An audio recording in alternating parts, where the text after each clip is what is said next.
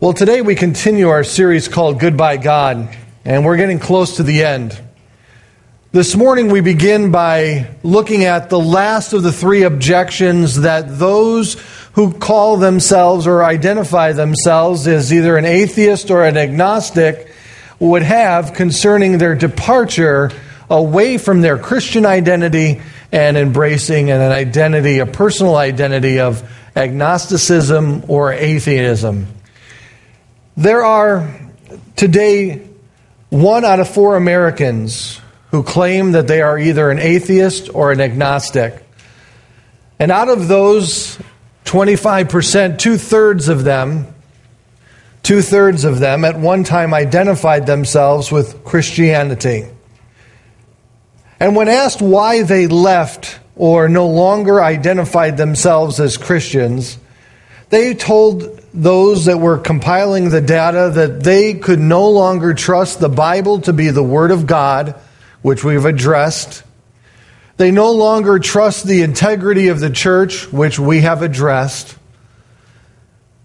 And their third reason was because today culture seems to reinforce a secular worldview that pretty much has explained away the necessity for God. That our current culture reinforces and emphasizes a secular worldview that has done away with all necessity concerning that of God. Growing up as a child, you may remember singing a song.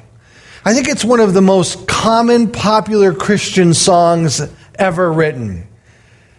In fact, I will only begin to just with a few words, and I bet you all of you could jump in. Jesus loves me, this I know, for the... Okay, next time we'll put it up on the overhead. That was pretty good. There's a new song that is being written, though, today and sung by many. And fortunately, it's also being sung within the church. It goes a little bit like this. Jesus is nonsense, this I know, for the world tells me so.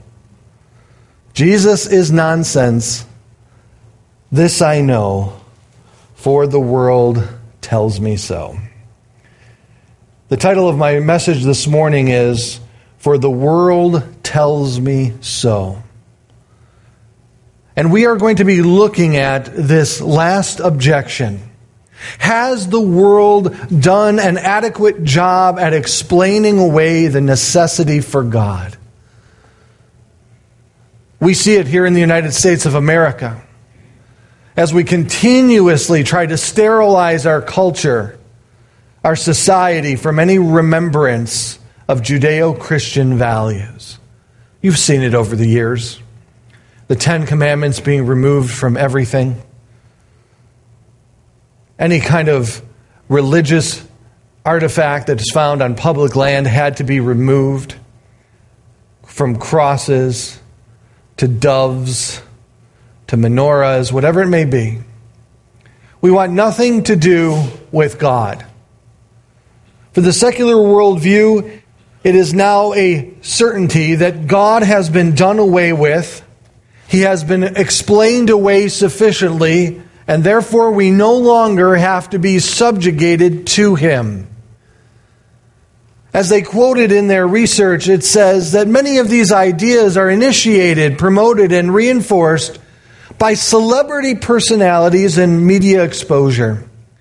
There has arisen a new spectrum of anti-religious celebrity apologists that include Bill Maher, Sam Harris, Richard Dawkins, Stephen Hawking, Peter Singers, Woody Allen, Philip Roth, Julia Sweeney, and the late Christopher Hitchens. It's a chicken or the egg conundrum to identify which came first, the atheist celebrity or an uptick in the number of atheists currently in the United States of America. Whatever the case, atheism has shifted in the past 50 years from a cultural anathema to something the cooler kids are doing. Have we explained God away in our secular worldview?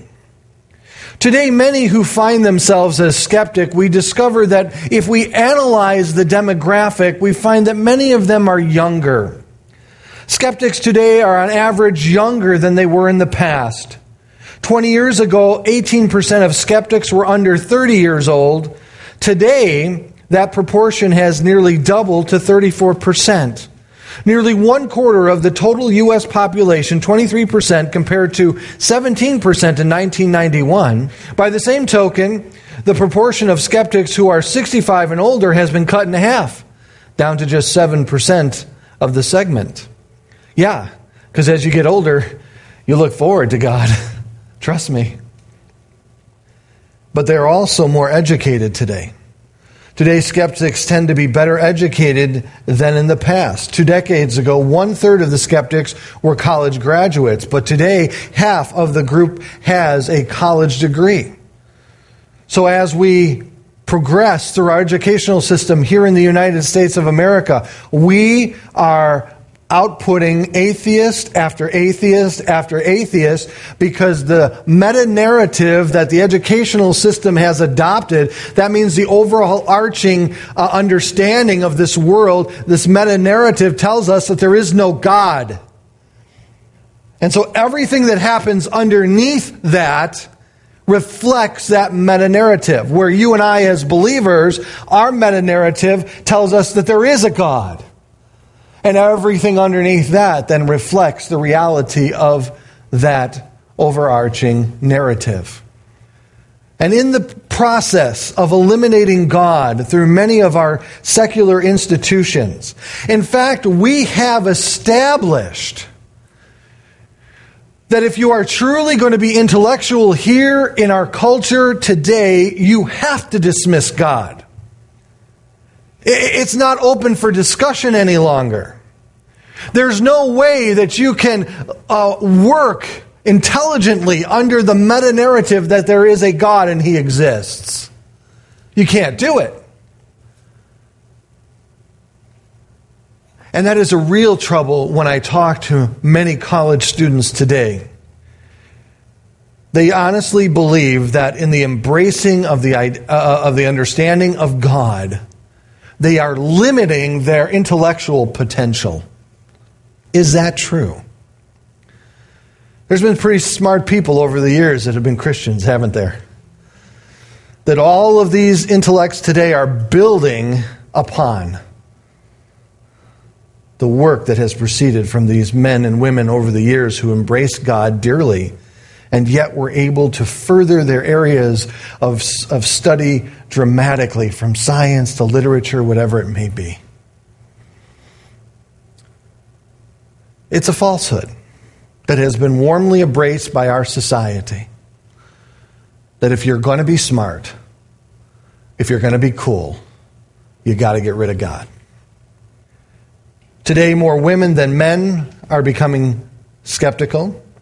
It is more racially diverse than ever before, and it's dispersed regionally in a more even pattern. We don't have the Bible Belt any longer. We expected maybe the New England states to be more liberal or the West Coast, but today it is more evenly dispersed amongst our nation. Before we move to address our skeptical friends who believes that the world has done an adequate job at explaining away God, you and I must have a conversation first. Before we can interact and deal intelligently with our skeptical friends who may have come to this conclusion, I think we need to have a discussion first about what's happening within the body of Christ here in America.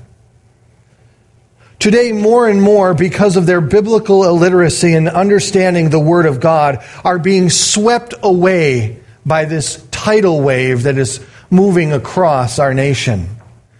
Especially our young people growing up in churches that have never truly equipped them to understand and to identify what a biblical worldview actually is. And when they get out into the secular culture, they're overwhelmed.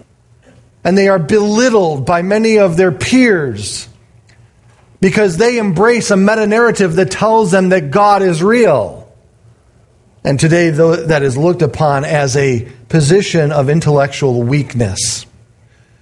Everyone has a world view. It is the software that runs the computer, which is our body. It is the mental understanding that we have of this world. As one person wrote concerning his definition of a worldview, he stated this: in the broadest sense, a worldview is that standard by which an individual consciously and unconsciously interprets all data as to maintain a consistent and coherent understanding of the whole of reality. A worldview acts like a filter in that it screens and analyzes and categorizes all information so that we can make sense out of this world. It is the frame of reference from which we discern truth from falsehood, make rational decisions, and formulate ethical and religious values. Worldviews are made up of certain presuppositions and assumptions that an individual believes to be true. Everybody has a worldview. One of the objections that I run into when I speak to people concerning the differences of worldview is that they believe that the worldview that the secular society is able to carry is non-static. What do I mean by that? It's ever-changing. It can be adapted and it can be augmented by different experiences and different truths that are embraced around the world. It isn't stagnant. And one of the objections that they have concerning my worldview as a biblical worldview, meaning that I look at this world through the lens of the Scriptures. They believe that that is a static worldview, meaning it's unchangeable. There's no room for compromise within it. They feel that how can you develop in your wisdom, how can you develop in your knowledge, in your intellect, if you have a static worldview that is incapable of changing? That's a good question. And here's my answer. How can you have a worldview that is changing and know what is true from false is a question that I would pose to them first. Secondly, how can you have a worldview that dismisses reality itself? What do you mean by that, they say? Well, you may feel that your worldview is evaluating the reality in which you live, but I say to you that the dismissal of God doesn't leave you with reality at all. It all begins with God. Understanding Him allows us to understand the world in which we live. It is the only prism in which we can look through that adequately defines and articulates for you and I what this world is truly all about. And of course, this is where we would differ. But understand that the worldview that the secular community has is a changing one. It is allowed to be modified and augmented. And they will say that this is a byproduct of being open-minded. And again, how many times have I been accused of being closed-minded? Because my meta-narrative does not change, for God is there from beginning to end. My worldview doesn't change because the Scriptures don't change. The only time that my worldview may change is when I get a better understanding of what the Scriptures say. But for them, well, how could you ever progress in your intellect and wisdom if you are so close-minded? And I say the same to them.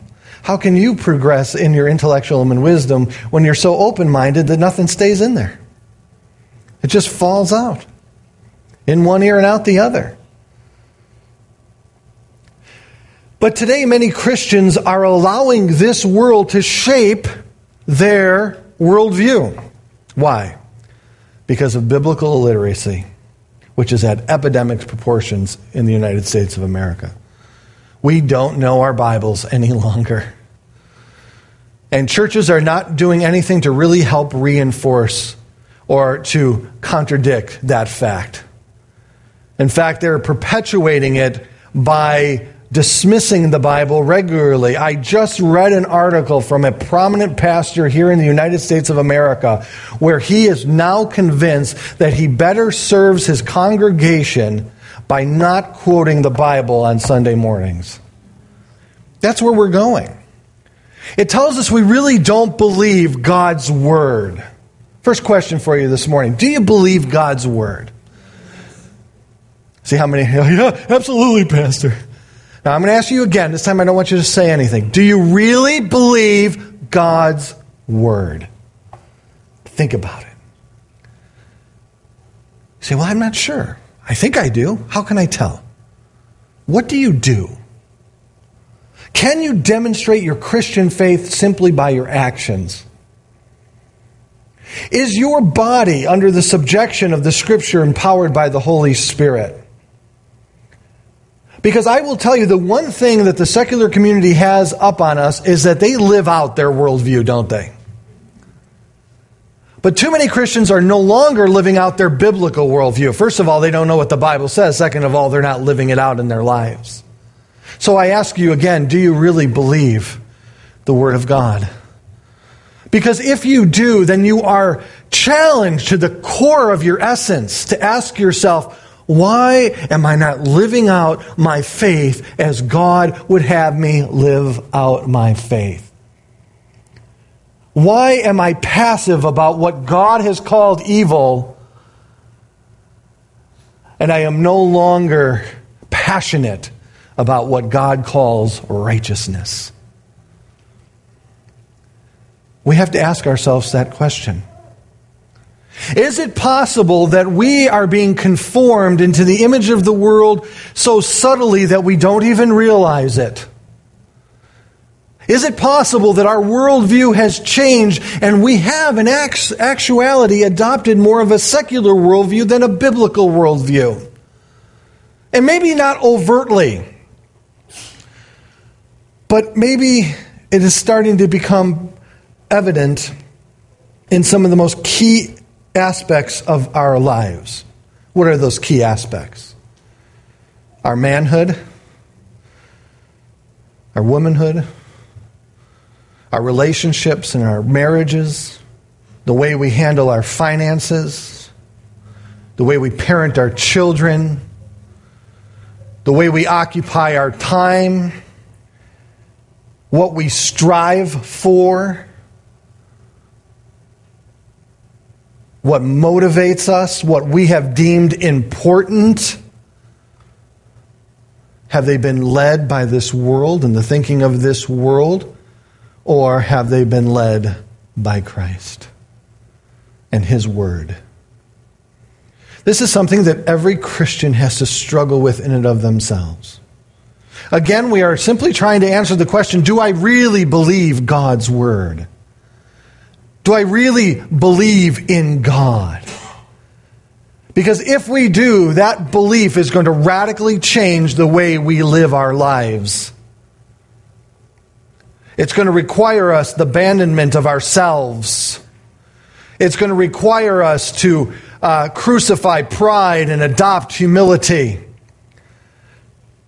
It's going to cause us to live under a new banner of truth. Not my will be done, Lord, but your will be done. That's the manner in which Christianity radically affects the life of the individual. My flesh wants to do this. The world says it's okay, but God says no, and I want to honor and glorify Him with every aspect of my body, my living, my mind, and my heart. Abandon it all. But have we become justifiers of sin? Have we allowed a secular worldview to creep in to allow us to redefine right and wrong and our pursuits and our priorities, etc.? Before we can address the worldview of the world, we must address the worldview of the Christian. For the worldview of the world is shaped by their perceptions and personal experiences, and it contains the philosophy and the wisdom of this age. governed by the god of this world, the ruler of this world, which is the devil himself. But for you and I who are in Christ Jesus, we have a different mandate. It needs to be the Word of God. In one of the most theologically saturated books of the Bible, the book of Romans, we discover two verses that I believe every Christian should memorize. One of my favorite pastors and commentators, Warren Wiersbe, committed these two verses to memory as a child when he was growing up. Because he grew up believing, Jesus loves me, this I know, for the Bible tells me so. And as a result of that reality, he memorized and lived by these two verses. He said he put them everywhere he possibly could to constantly remind him of the reality and the nature of these two verses. These were two verses that he lived by his entire life. Let's read these together. Paul writing, concluding one of the most dynamic books written on the mercy and the grace of God. He comes to chapter 12, verse 1. He says to his readers, I appeal to you, therefore, brothers, by the mercies of God, to present your bodies as a living sacrifice, holy and acceptable to God, which is your spiritual worship. Do not be conformed to this world, but be transformed by the renewal of your mind, that by testing you may discern what is the will of God, what is good, acceptable, and perfect. We need to embrace this. This is the proper response to a true understanding of all that Christ has done for you in the process that we know as salvation. The church has done a very, very poor job at reminding Christians of the reality of the theology in which they saved them, and then what is only our reasonable response to knowing that. And it's allowed for a vacuum. It's allowed for everything else to occur. It's allowed for, again, a blank in the space of a person's life to be filled with what the world has to offer. Today in America, we see that Christianity is no longer favored amongst most, though most claim to be Christians. It's kind of an oxymoron in and of itself. They embrace the parts of Christianity that they like. They dismiss the parts that they do not like. Many Christians are like that also. And as the secular worldview grows even stronger in its prominence here in the United States of America, many believe today that what we see occurring in our country is something that has been seen around the world. It's a progression of persecution like we've seen never before. Persecution is going to have to be a reality if we truly, truly understand our Christian faith. All those who desire to live godly in Christ Jesus will suffer persecution. A promise of God that, again, I have not seen on many t-shirts, salt and pepper shakers, refrigerator magnets, etc. It is a promise of Scripture that as we decide to live godly and righteously, we will suffer persecution. The world hated him, the world will hate us.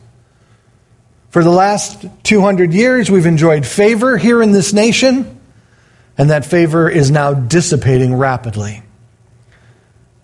Christianity is going to look more biblical here in the United States of America than it ever has before, especially considering the contrast between the secular society and the Christian society within it. But we must be aware that as persecution begins, it doesn't happen overnight. You don't go immediately to physical persecution.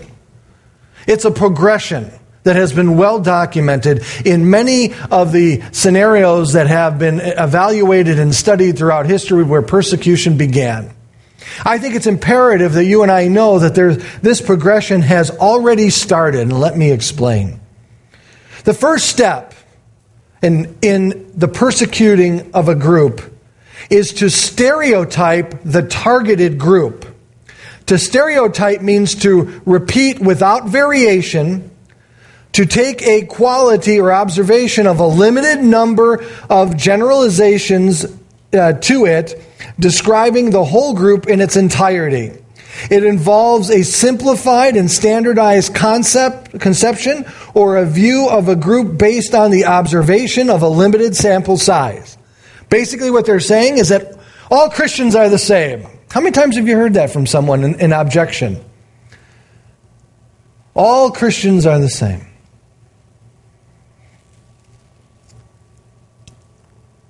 Or have you been called something like, oh, the Christians like the Westboro Baptist Christians down in Florida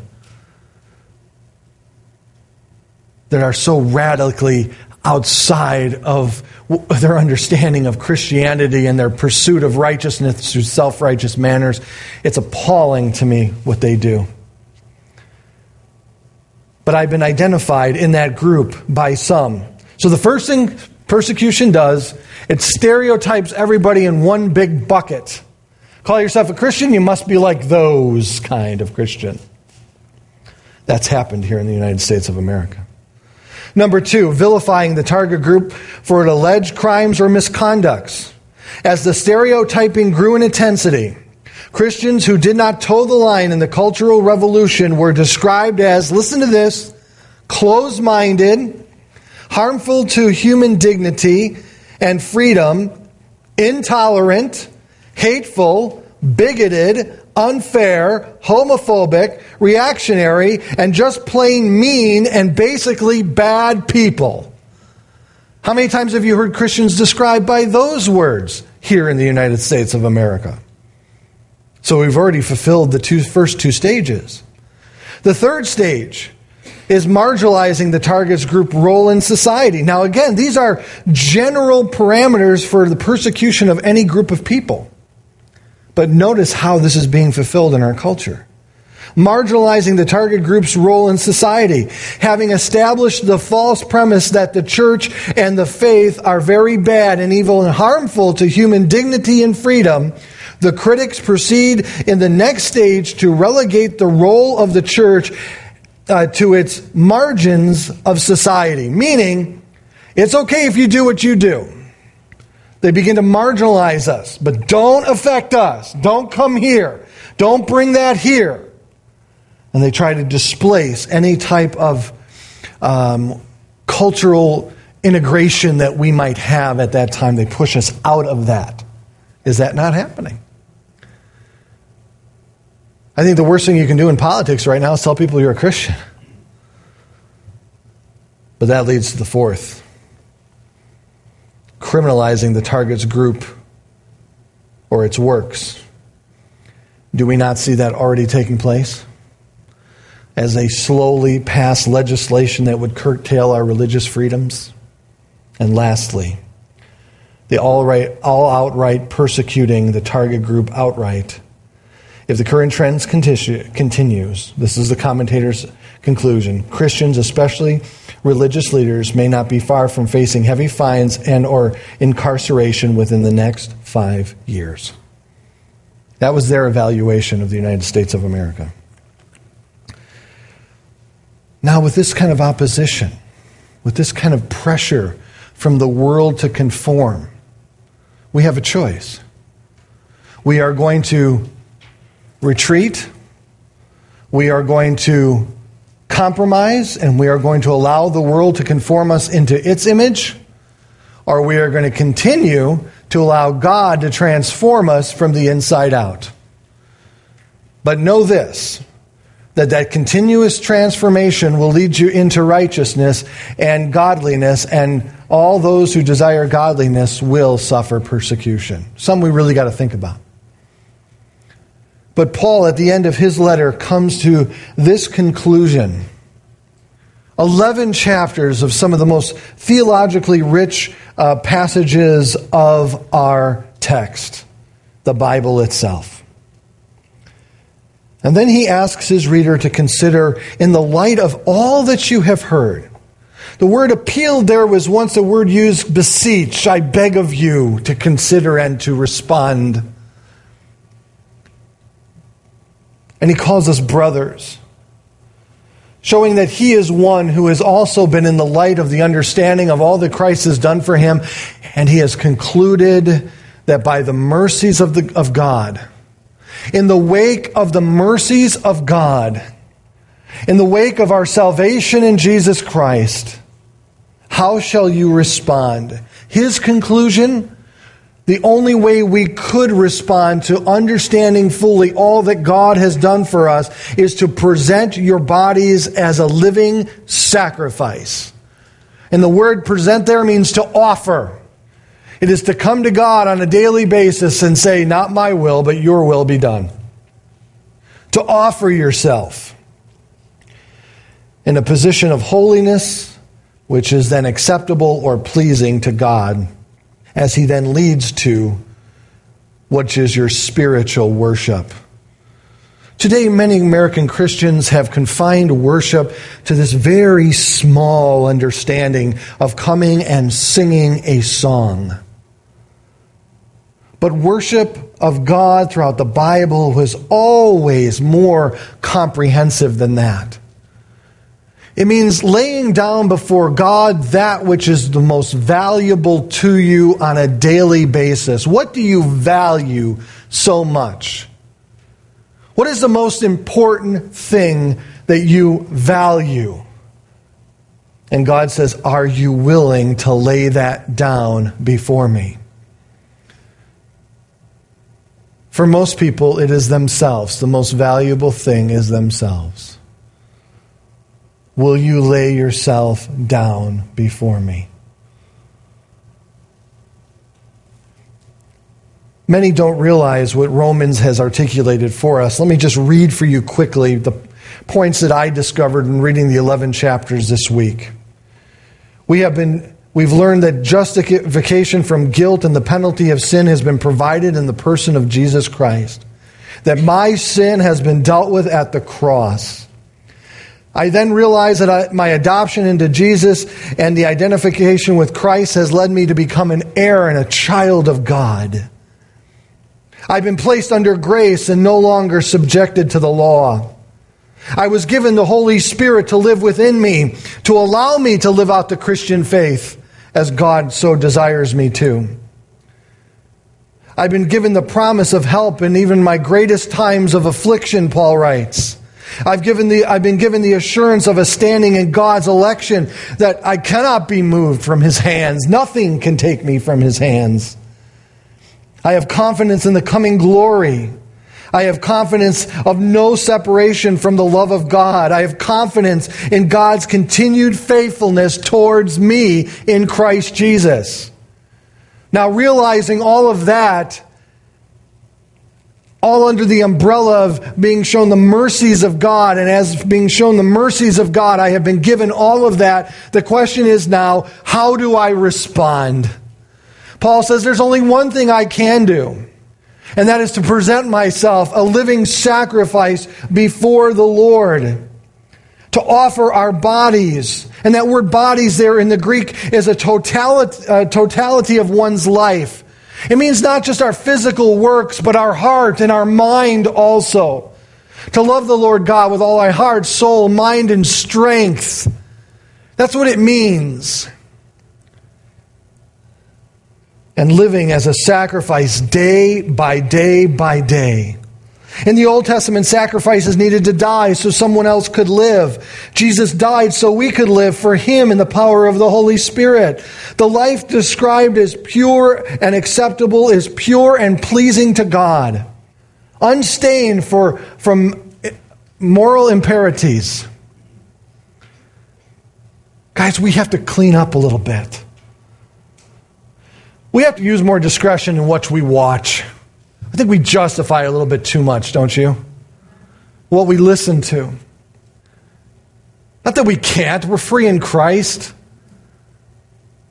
But you know what? I gave the devil too many years of my life already. Why give him any more? If we're going to live full on for Jesus Christ, we got to really look at what we're doing with our lives.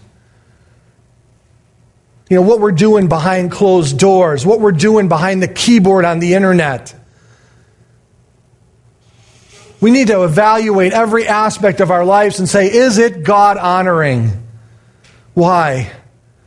Because of the grace of God, the mercies of God have led us to this freedom. Why not capture all of it? Why not capitalize on it all and be free from all of those things that kept you into bondage before? Is there something you're doing in life, taking or consuming, that allows you to cope day by day? That's what the Spirit of God is for. God wants us to be free of these things, man. He doesn't want us in these things anymore. He wants us to be free in Him, pure and pleasing to Him. And remember, even though no one knows what we do behind closed doors, there's always someone watching, isn't it? That's the truth, man.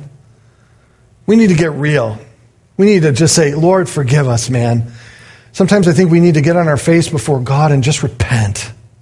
Just say, Lord, forgive me of my selfishness. Forgive me of my pride. Forgive me, Lord, for this indiscretion against you. This took your son to the cross to pay for. Come on, man. We got to get right. And look what he says here. It's only your spiritual worship. Don't come here thinking that you're just going to raise your hands and sing a great song and say, I've worshiped God. No, worship is day by day by day by day. It's lifting holy hands before the Lord. It's like that individual praying before God and the self-righteous person praying next to him. And the self-righteous person says, Lord, thank you that I'm not like him. How many of us come to church like that? Comparing ourselves to someone else. Maybe you had a rough week. You come in and you see someone who's had a rougher week. Or you know someone who's struggling worse than you're struggling. And all of a sudden you feel better about yourself. Stop it. The standard is perfection. It's Christ's purity, His holiness. And that sinner that's just stood there, Lord, I can't even pray. Forgive me, a sinner as I. Who did God hear? Sometimes I think we need to be broken before the Lord to truly understand where we stand before the Lord. If we want to understand worship, we have to understand Genesis 22. As Abraham uses that word to describe what he is about to do by sacrificing his only son, the son of promise, the one that was going to bring about all that God had promised to them. And what did God do? Saw Abraham's faithfulness, he was about to execute, and all of a sudden God interceded and said, Abraham, what you are about to do, I am going to do. See, God is not asking anything of you that He hasn't done for you already. Even when it comes to our love for Him, we love Him because He first loved us. God's always the initiator. So when God says, lay down your life before me as a living sacrifice, do we know of an incident in history where God laid down His life as a human sacrifice? Yes. For God so loved the world that He gave His only Son, that whoever believes in Him should not perish but have everlasting life. Just this week I heard Tony Evans tell a great story that really, I think, captures all of this. He says he was in a church, and as they were passing the offering plate, a little girl took the offering plate, put it down on the floor in front of her chair, and then stood in it. And they asked her, what are you doing? And she said, I learned in Sunday school that I needed to be a living offering unto God. I love that. This is what we need to do, guys. Okay, we need to be really honest with ourselves because I think we have become a little too self-convincing that we are something that we are not actually. Now, all of this is the precursor for what we are about to read next. He is determined that I appeal to you, therefore, brothers. I can just imagine Paul writing these words. By the mercies of God, everything we've learned up until this point, To present your bodies a living sacrifice, holy and acceptable to God, which is your spiritual worship. This is it. This is where it all counts. This is your reasonable service, meaning it doesn't make any sense to do any less. That's what he's saying here. And then he goes on, explaining on how we do this. Do not be conformed to this world. Do not be conformed to this world's world view. Conformed, it means to be molded into shape. That's what the world does to people. For outward pressures from the outside, the world takes an individual and molds it into the person that it wants it to be. Often in the process, destroying the person completely. How many lives are being destroyed by this world? How many individuals have come to places in their hearts and in their minds in such great despair and depression that their best way out is to end it all? See, the world doesn't care what the cost or the totality of its conformity plays on you. It doesn't care. I don't care if it kills you, you're going to be like us. To conform you into the image of this world through its worldview. As one wrote, he said in this Greek word, the form or to mold one's behavior in accordance with a particular pattern or set of standards. To shape one's behavior, to conform with one's life. Do not shape your behavior to the standards of this world. That's what the world is trying to do. And it does it in two ways. It does it mentally and it does it physically. Paul told us to be very careful concerning the wisdom of this world, which is pure foolishness to God. And he said, secondly, be careful of the philosophies of this world that will cheat and rob you from all that God has for you. There's the mental aspects. As he wrote concerning the philosophies, Paul writes this, see that no one takes you captive. That's an interesting word. By philosophy and empty deceits, according to human traditions, according to the elemental spirits of this world, and not according to Christ. For in him the whole fullness of the deity dwells bodily, and you have been filled in him who is the head and of all rule and authority. Meaning, you don't need anything but Jesus, man. That's what he's saying here. You know how radical that sounds today? Now, please don't get me wrong. I'm not dismissing medical care. I'm not dismissing legal help. I'm saying that for our Christian lives, all that we need is Jesus Christ. Or when Paul wrote further about the wisdom of God or the world, he says, listen to this. Where is the one who is wise? I love that question. Where is the scribe? Where is the debater of this age? The Richard Hawkins, Christopher Hitchens. Has not God made foolish the wisdom of this world? For since in the wisdom of God, the world did not know God through wisdom. They're never going to discover him there. It pleased God through the folly of what we preach to save those who believe. For the Jews demanded a sign, and the Greeks seek wisdom. But we preach Christ crucified, a stumbling block to the Jews and folly to the Gentiles. But to those who are called, both Jews and Greeks, Christ, the power of God and the wisdom of God, for the foolishness of God is wiser than men, and the weakness of God is stronger than men. Amen to that. Or as Solomon wrote in the Proverbs, the fear of the Lord is the beginning of wisdom, and the knowledge of the Holy One is insight. That's where it all begins. So conformity can take place mentally through the wisdom of this world and the philosophies of this world. The wisdom of this world and the philosophies of this world must always be brought into subjection of the Word of God. But do you know your passions can conform you into this world also? Listen to what Peter says. Therefore, preparing your minds for action and being sober-minded, set your hope fully on the grace that will be brought to you at the revelation of Jesus Christ.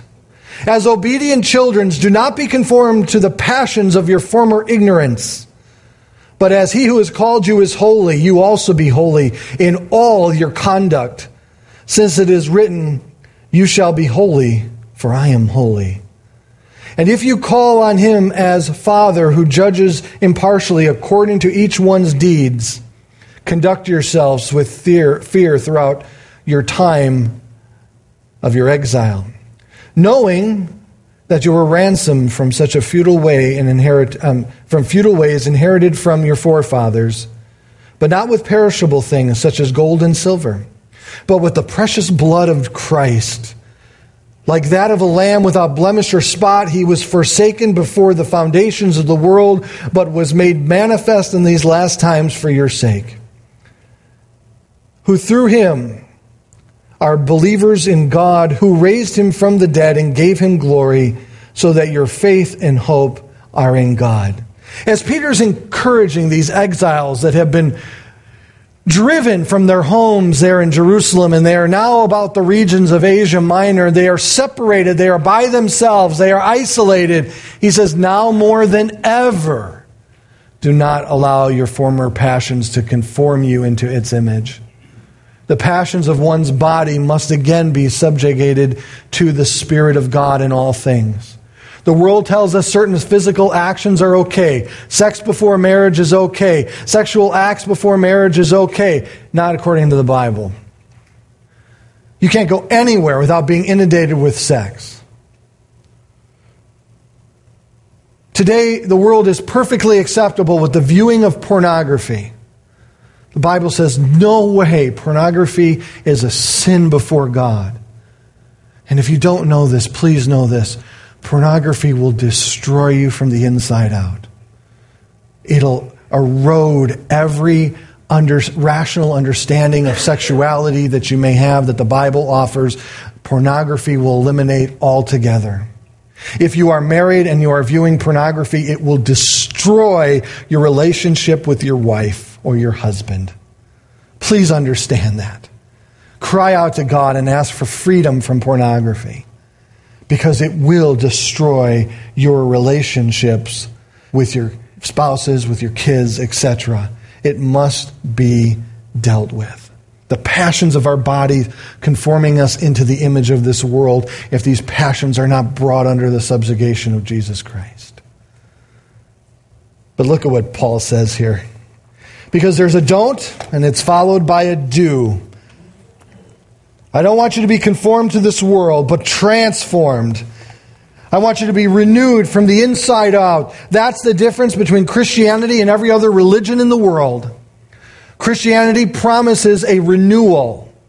Not a renewal that has to be brought about by your applying it, or your personal self-devotion, or your self-discipline, derived from yourself. Christianity says that once you become a Christian, you are a new creation in Christ. The Spirit of God dwells within you, and through that, the Spirit changes you from the inside out. And oftentimes, those things that we so desire to do, we no longer desire to do. And those things we desire to do that we shouldn't do, the Spirit of God then steps in to give us ability, supernatural ability, above and beyond ourselves, to make sure that we can eliminate that object from our life, that sin from our life, etc. It's a continuous state. Here in the Greek, this transformation to change the essential form or nature of something, to become, or to change, or to be changed into, or to be transformed into. God is working in you, and it's going to pour out on the outside, and you're going to be a brand new person. The Greek word parallels that of metamorphosis, and the best way to describe that is caterpillar turning into a butterfly. My wife and daughter are obsessed with caterpillars. We have a Tupperware dish on our dining room. It's probably too much information for you.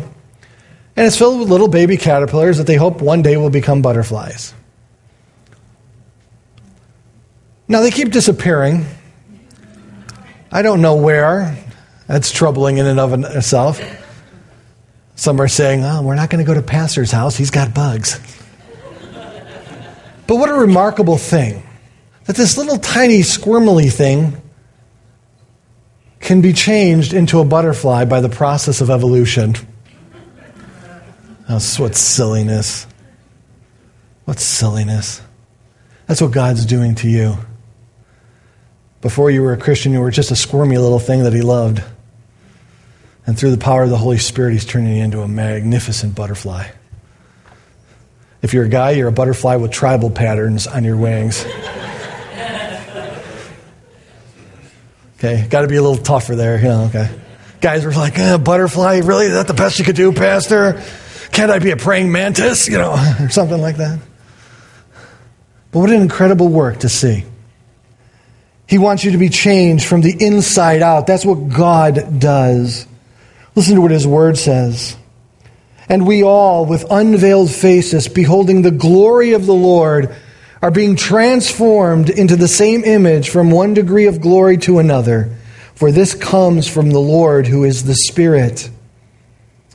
Or as Paul, writing in Ephesians 4, stated to those who desired to live as they lived once before, he says in verse 20, "But that is not the way you have learned Christ, to continue to live as you have, assuming that you have heard about him and were taught in him as the truth is in Jesus." He says, "Put off the old self, which belongs to your former manner of life and is corrupt through deceitful desires and pleasures, and be renewed in the spirit of your minds, and to put on the new self, created after the likeness of God in true righteousness and in holiness." We are transformed. Notice what he says here in his word. Notice how he goes here. By the renewing or the renewal of your mind. This is where we begin to think differently. How many of you as a Christian now think differently now that you are a Christian? We should all, hands up. Yeah, we think differently. And through the renewal of our minds and our hearts, through the Spirit of God, we are transforming into the image of Christ. That by testing you may discern what is the will of God, what is good and acceptable and perfect. I want to answer one little question as we close. Many Christians still desire, what is God's will for my life? His will for your life is found right here. And that is to be a living sacrifice for God. This is where it all begins. Everything else plays through this. This allows you to position yourself before God for him to call upon you and to use you for his glory. This is where it all begins.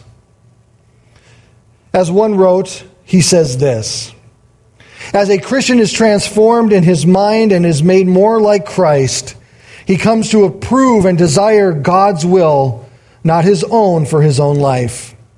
Then he discovers that God's will is what is good for him, and that it pleases God and completes him in every way. It's all that he needs. But only by being renewed spiritually can a believer ascertain and do and enjoy the will of God." I asked you before, how much do you believe? Do you really believe God? Do you really believe the Bible? This is really important for our discussion going forward if we're going to deal with our skeptical friends. Why? Because one of the greatest ways you are going to win them to Jesus Christ, and history has demonstrated this over and over and over again, it is when Christians were allowed themselves to be persecuted by the world and they showed Christ throughout that period of persecution. Think of Paul himself. When Stephen was being stoned, he cried out and he said, "Forgive them," wanting to imitate his Lord, "for they know not what they do. Receive me into your hands." Paul the apostle was standing there. He was watching it and he saw it happen, and he couldn't deny that something supernatural was happening in Stephen's life. If you think for a moment that we are going to win our secular friends, our skeptical friends, by conforming to this world, you are out of your minds. It's never going to happen. All they are going to do is they're going to ascertain that they have won because they have persuaded you away from your worldview into a position of compromise. But if you stick to your guns and you allow yourself to be persecuted for Christ's sake, you allow yourself to be hated for Christ's sake, they will take notice. I challenge you to read the Word of God and to notice how the persecution of Christians, I believe, propelled it to the point that the Roman emperor had to do something about it. And Constantine finally discovered that he couldn't beat it. It didn't matter what he did. He didn't matter if he imprisoned them or killed them or burned them. This thing wasn't going to stop because they truly believe God. That's why I asked you the question. You are not going to be willing to suffer persecution at the hand of a secular world if you don't truly believe in God and the Bible, right? You're going to abandon it. You're going to give up. You're going to lay down. But to solidify yourself at that moment requires you to prepare yourself day by day as a living sacrifice. You're already prepared to sacrifice everything, aren't you? So if it finally comes, you've already prepared yourself for it. We can't even talk about our skeptical friends until we first address ourselves. How much do you believe what you say you believe? That's the question I ask and leave you with this morning. Because a new song is being sung, isn't it? Jesus is nonsense, for this I know, for the world tells me so. But I believe Jesus loves me, this I know, for the Bible tells me so.